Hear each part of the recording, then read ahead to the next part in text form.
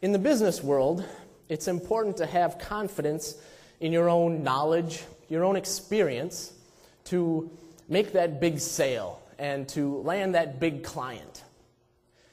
In school, you need to be confident that you've studied hard all week, you know your material, and you're ready for that big test.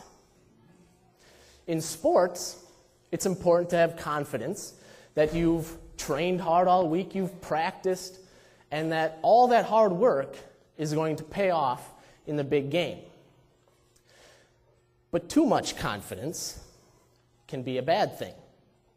There's always one story that sticks out in my mind when I think of someone who had too much confidence. Yes, it's a sports story. All right, it's a football story. And yes, it has to do with the Green Bay Packers. But there's a good reason for it, so stick with me. 2003, Packers made the playoffs, and in the first round of the playoffs, they were playing the Seattle Seahawks. The game went into overtime, and Seattle won the coin toss to start overtime. Now, the referee asked Seattle's quarterback, Matt Hasselbeck, if they wanted to be on offense or defense first, if they wanted to receive the ball or kick off.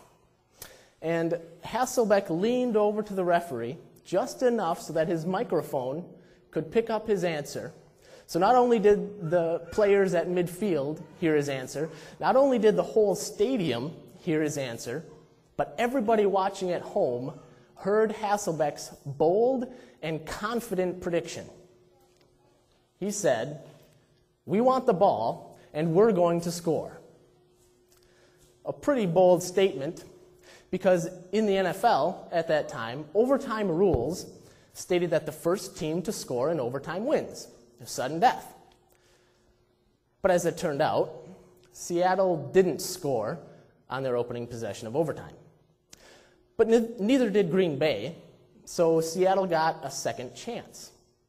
And on a 3rd down and 10, Hasselbeck threw the ball to the left side, and Green Bay Packer defensive back Al Harris intercepted the ball, ran it 52 yards for the game-winning touchdown. Seattle lost. So much for Hasselbeck's bold and confident prediction. Now, where did Matt Hasselbeck put his confidence? He thought his own abilities, his own talent, and even the talent of his own team would be good enough to win the game. But his words couldn't back up what his actions, his play, could not back up his words.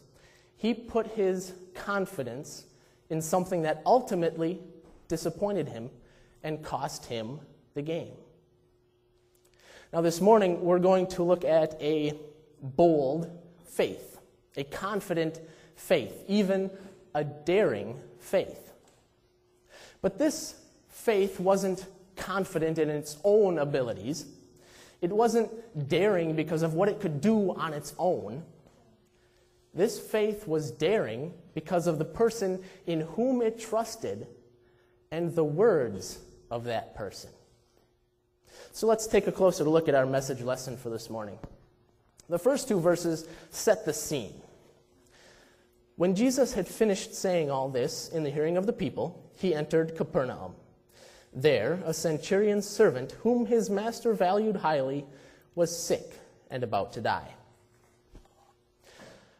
So this servant was in pretty rough shape.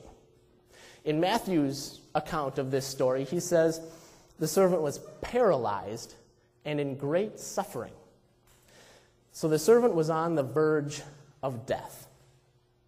And this wasn't just another nameless, faceless slave to this centurion. We hear that he is highly favored. He's valued highly by his master.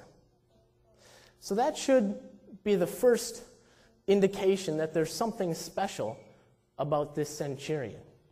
Most masters cared more about their horses and their cattle than they did about their own servants.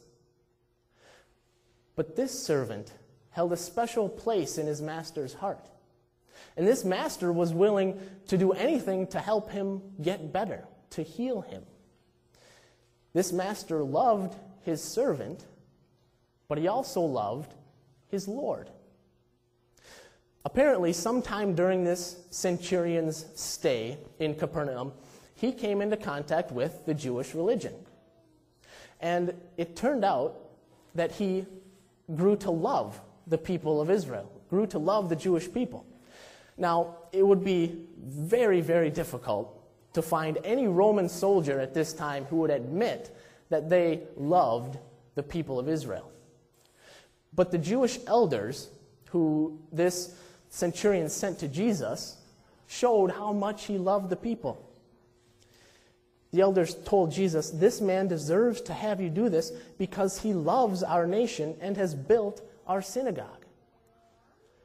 This Roman soldier loved God's people so much that he paid to build their synagogue with his own money.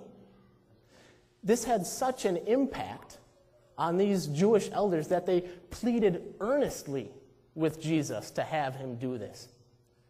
These Jewish elders respected the centurion so much because of the love he had shown them and their people.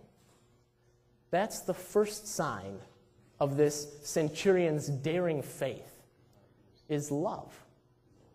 And this wasn't just the warm, fuzzy feeling that we sometimes associate with love. No, this was the genuine agape love that puts other people's needs ahead of your own. This centurion loved God's people, and he loved his servant. He was willing to do anything for that servant. And this love was motivated by what God had already done for that centurion. God is love.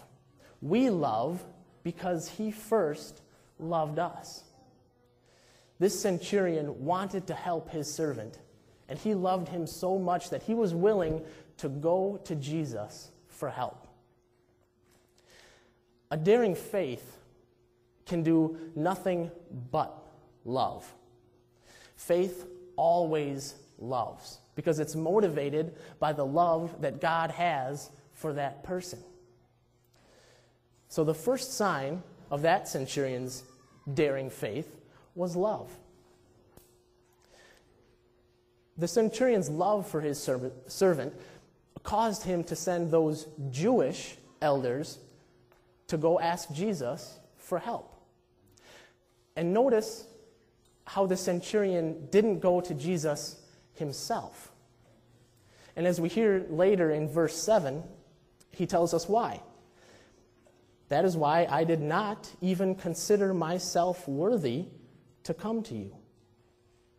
So this Roman soldier, perhaps in charge of up to 100 other soldiers, didn't consider himself worthy enough to even approach Jesus with his request. So he sent Jewish elders in his place. Now, was it because he realized that he was a Gentile? He was considered unclean to the Jewish people and didn't want to make Jesus unclean by coming into his presence? Maybe. Maybe that had something to do with it. But I think there was another deeper reason that he didn't want to come to Jesus by himself. Humility. This centurion realized his own sinfulness, his own unworthiness to approach the very Son of God, who he knew was holy and perfect and righteous. This centurion loved his servant enough to send Jewish elders to go ask Jesus, but he was also humble enough to realize his own unworthiness.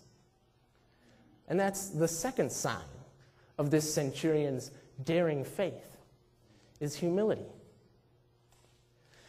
We find it hard to be humble sometimes, don't we?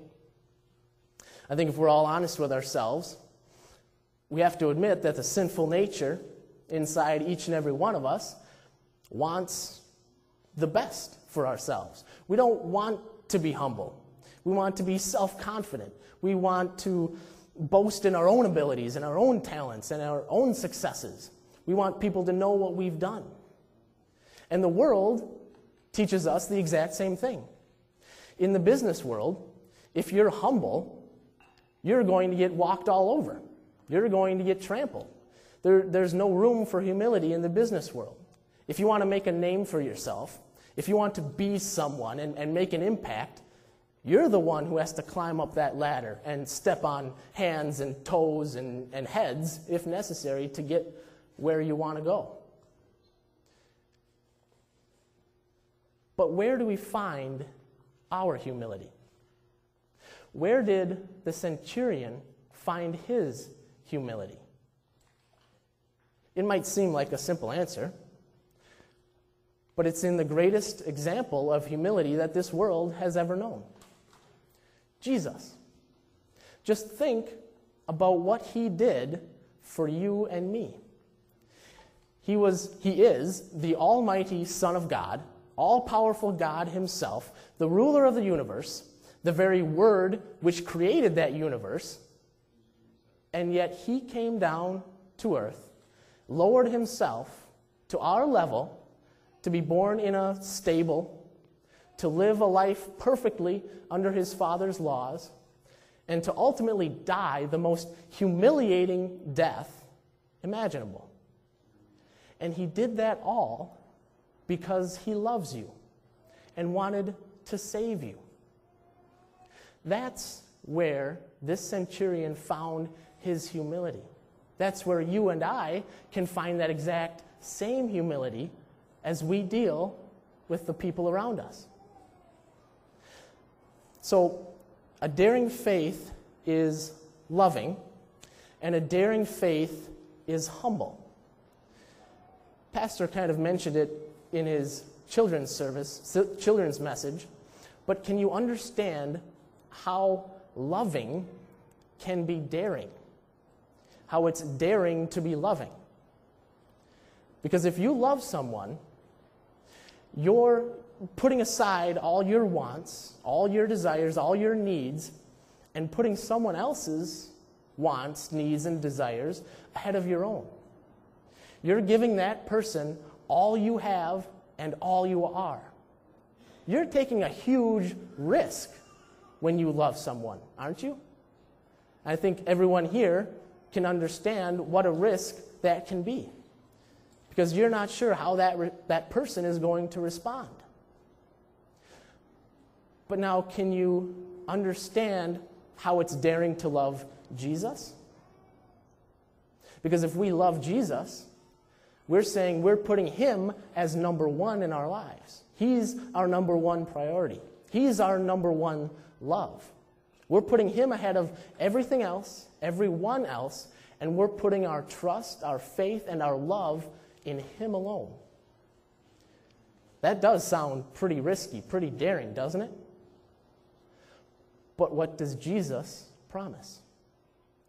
Never will I leave you, never will I forsake you.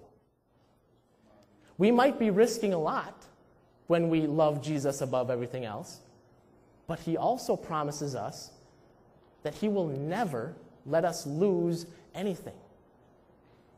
And the same goes for being humble. If you're being humble, you certainly are being daring. You are daring. You're taking a risk because you're putting your will underneath someone else's. And you're recognizing that it would be better to serve that person rather than be served by that person. And the same risk applies. You're risking being run over, being taken advantage of, being pushed around because of that humility. But remember what Jesus did for you, how he was humble for you.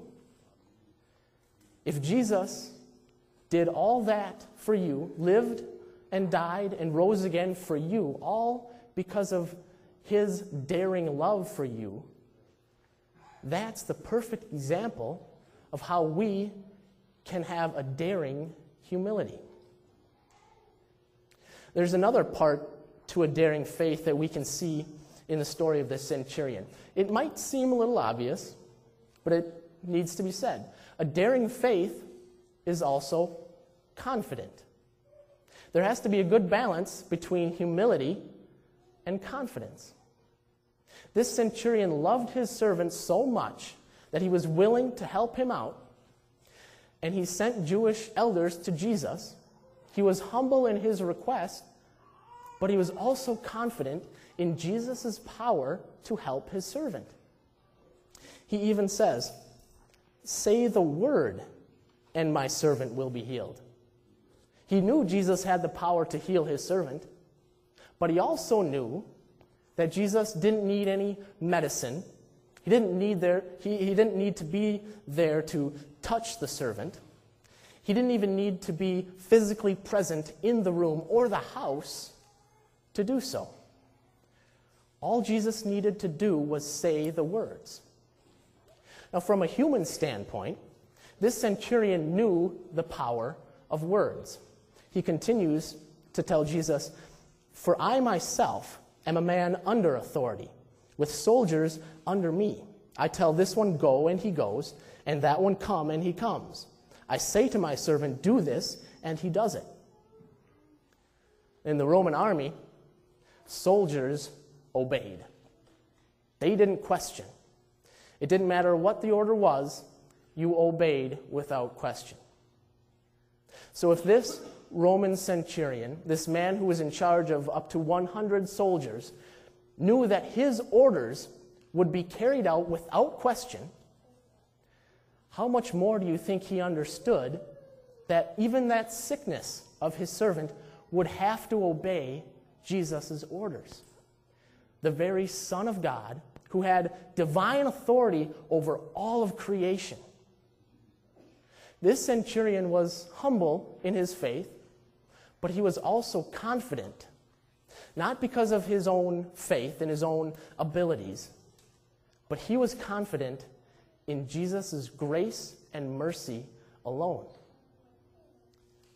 And friends, you and I can have that same confidence. We know our God is loving and merciful and powerful and is willing to go to all that trouble to help us out when we're having problems. Now, this centurion didn't want to put Jesus into all that trouble. He didn't want to cause problems for Jesus. That's why he sent his friends to say, "No, you don't even need to come to my house. I don't want to trouble you that much." But just think of all the trouble that Jesus went to only a few years later, when he went to the cross to die for the sins of that centurion, that servant, for you and for me. And just think of all the trouble he went to even before he got to the cross. Usually we don't like to imagine that. We don't like to think of all that trouble that Jesus went to. Because like the centurion, we don't want to cause Jesus any trouble. We don't want to bother him. But at the same time, we gladly accept and receive all that trouble that he went to when he went to the cross, to when he lived and died and rose again for all of our sins. And if he's willing to go to all that trouble for you and me, won't he be even all the more able and willing to help us out with all of our other little problems? All we have to do is ask. We have to be humble in our faith, but we also can be confident, knowing that if we come to God, he will answer us. Because God always fulfills his promises, and he always takes care of his children. But there's one more part to this daring faith. It's loving, it's humble, and it's confident. And a daring faith always receives what it believes. We hear in the last two verses of our lesson, when Jesus heard this, He was amazed at him. And turning to the crowd following him, he said, "I tell you, I have not found such great faith even in Israel." Then the men who had been sent returned to the house and found the servant well. This centurion's faith was so daring that even Jesus was amazed by it. The centurion loved his servant and was willing to send the Jewish elders to ask Jesus to heal him. He was humble in his request, and yet he was confident in Jesus' power to heal. And as we hear, he received what he asked for. That servant was healed immediately. A daring faith always receives what it believes. So, once again, there are 4 parts to a daring faith. First is love. A daring faith loves God above all else and loves others before itself. Second, a daring faith is humble. Faith is always accompanied by humility. A humble faith realizes a person's sinfulness and unworthiness to approach a just and holy God, but at the same time, a daring faith is confident. Not in its own abilities or its own faith, but because of Jesus. It's confident knowing that God is powerful, is merciful, and is willing to help us whenever we come to him with our requests. And the result of that is that the daring faith always receives what it believes. So to kind of sum everything up this morning, to close off this message, I want to read a quote from Martin Luther, which pretty much sums up what a daring faith really is. Probably a little more succinctly than what I just did, a little more brief, but that's what Martin Luther is all about.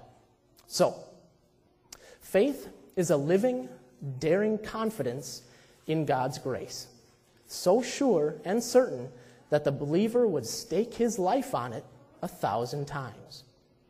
This knowledge of and confidence in God's grace makes men glad and bold and happy in dealing with God and with all creatures. And this is the work which the Holy Spirit performs in faith. Because of it, without compulsion, a person is ready and glad to do good to everyone, to serve everyone, to suffer everything, out of love and praise to God who has shown him this grace.